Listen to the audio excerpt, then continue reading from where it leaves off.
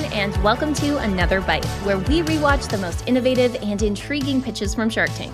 I'm Jorie, and I'm joined by Ariel. How's it going? And Jon. How you doing? Why did the bearded thief shave before robbing a bank? Because he wanted to be a smooth criminal. It's true. Fortune favors the shave. I know. Such razor-sharp wit today. Today's product just got me all abuzz. But before we dive into the magic that is beards and facial hair, let's take a moment to hear an ad that's a cut above the rest. Today in the tank, we have Beardbrand. And Beardbrand is brought to us by founder Eric, who is asking for $400,000 for 15% of his company, which is a $2.6 million valuation. Now, Beardbrand is a line of beard oils and grooming accessories. I will say it's a bit of a product of its time, but we'll get into that. But this is a 2014 product. Beardmen the country over come in very many different varieties. You've got the lumberjack, the hippies. Well, Eric is aiming to tackle the urban beardsmen, men who are passionate about their careers, their fashion, and he's created a community around it. So this product is aimed at someone growing a very large beard that aims to smell good and have a soft beard. So it is aimed at the renaissance of facial hair.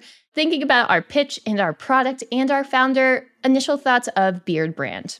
I love the founder's story. Ex-finance guy, wanted to grow out a beard, live that life, go to beard meetups. He's got a hefty beard. It is like very long. So I love his story. I love how passionate he is. I'm all for this product. I do not like scratchy beards. That's okay. And I feel like men need to prioritize conditioning and taking care of their beards a little bit more. So I am 100% in on this. And for all our listeners, we're both looking at Jon, who also happens to have a beard currently.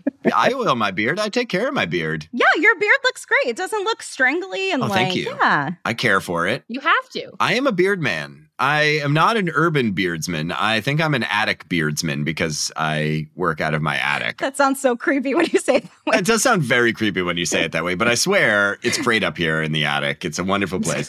I care for my beard. I share, Ariel, all of your sentiments about the founder. And there's one thing as well, which we will get into, which is that he basically presented the product in a way that it was like, who knows if this is going to be super successful? And Mr. Wonderful was, yeah, why don't you tell me your sales and then I'll like crush you like a cockroach or whatever. And he's got almost $1 million in sales. He's like crushing it. He's selling $800,000 in like beard oil. And so Mr. Wonderful was like, well, okay.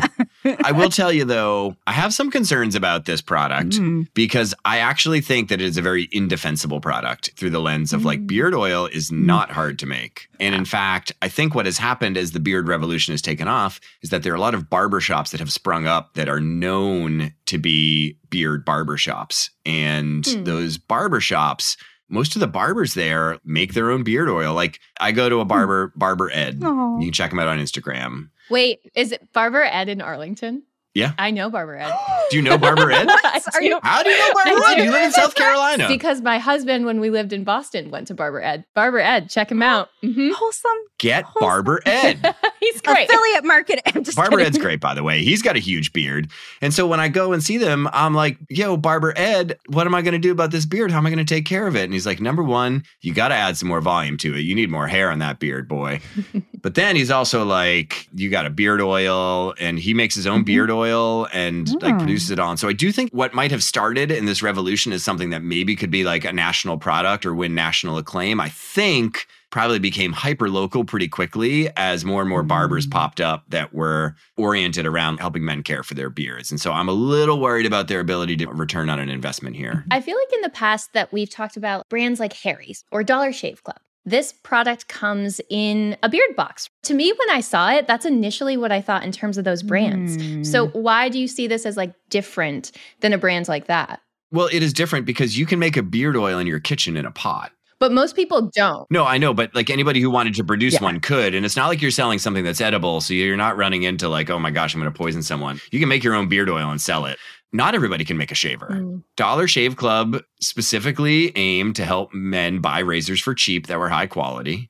And Harry's aimed to be an upscale level above Gillette. And so like they had specific angles and could do those things. The thing that he had going, which is actually very impressive and part of his story, is that he not only is producing the Beard Box, but he runs a very large beard community that seems to be both online and in person. He hosts beard events, right? Like people get together. It's like the beard competition. There's an event for everyone. Yes, a meetup for every person. Well, when you grow a beard that big, you like other men who've grown beards that big to be like, oh, wow, look at you. You are impressive, You can't hang out with people that have a weak beard game. That's right.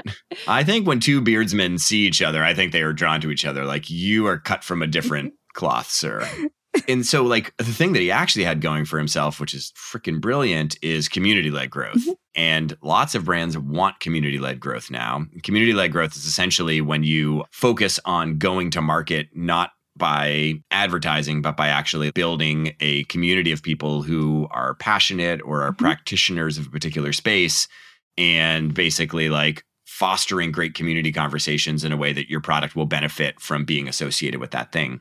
And you see lots of companies try and move into community-led growth, and a lot of companies want community-led growth. Turns out, though, it's a lot easier to go the other way, I think. It's a lot easier to say, I have a great community and, hey, we're launching this product, than it is to say, hey, we are a product and we're purchasing this community, or we're trying to like build this self-serving community. Those things tend to not work that well. We talk a lot about word of mouth and having referrals from friends and like people trying to like bolster brand image. But essentially when you have a community, you have like an army of folks that are going out. I do think there is something there broader of like, this is a beard movement. I think the Sharks kind of get at that a little bit of like your personality. You're like the beard man. I wonder if it's kind of built around loosely a product, but it's something so much more than that based off of that community. So maybe it's like men's wellness. I know a lot of beauty products for men will tie into like a charitable component or something. Like I could see that being such an interesting avenue that I wish he would have taken besides just the oil itself. We're going to donate our beards to charity. To orphans. But you know what I mean? Like, when you drive and you see the trucks. I do. Yeah. I think there's a lot of ways to add some interesting dimensions to get people more interested. Yes. What I like what you're saying, Ariel, is this is like an indefensible product. And so you basically think about what are ways I can build brand?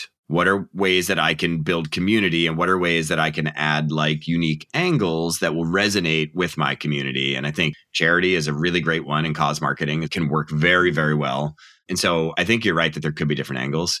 I think generally speaking, the subscription box game is kind of over. It's over. I think like the on-demand box game is still thriving. I think there's still lots of people using Stitch Fix, but I think the idea of like, I'm just going to sign up for a subscription and get a box of snacks every quarter. Not so strong anymore. It's a moment in time.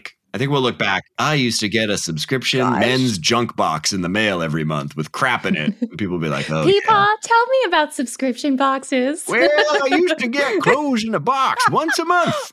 Most of them were low quality. For the low price of $19.99 plus the cost of goods. Yeah. Well, speaking of cost of goods, even though this founder did come with some sales, it was really hard for the Sharks to see the investment value of this company and of Beardbrand as a whole. So ultimately, none of the Sharks offered a deal. So no Shark Tank deals came out of this segment with Beardbrand. Womp womp. Luckily, he's doing $800,000 in sale, and he's got an 85 to 90% margin. So he's bringing home the bacon. But as I mentioned, this was very much product of its time. 2014, I have to ask, we have seen a whole lifetime, basically, in products since 2014. Do you think that Beardbrand is still a company? It is, but it does not do oils. I can tell you that. I don't know, just gut feeling. Whoa. Wow, wait, just unpack a feeling. That. I don't know. Just, I think to everyone else's point, it's an indefensible business. I see it being more of like that community advocacy and like community group. I could be wrong. Wouldn't be the first time. I think they're still selling beard oil. You it's think? a good name, Beardbrand. I bet they're still out there. We'll give Ariel a crystal ball because she has done predicted the future. Call me Claire because I have clairvoyance. Yes. Look at that. New branding. Put that in the Ariel lore. Since the tank, Beardbrand has added fragrances, hair care, and skincare products to their line. They are now sold in different shops throughout the nation, but they also have an online shop component to their brand. They're doing about $7 million of revenue annually. So very much still in the beard game. But as you mentioned, Jon, sometimes these barbershops pop up and they sell their proprietary beard oil. Well, they have a barbershop location in Austin, Texas now, where you can buy Beardbrand directly from the source. So very much still a company, still kicking. Amazing.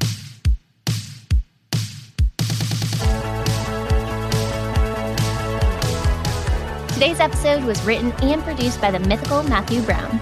Additional support comes from Melanie Romero and editing from Robert Hartwig.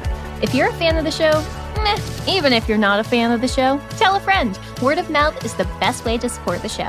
That does it for me. We'll see you next episode here in the tank for another bite.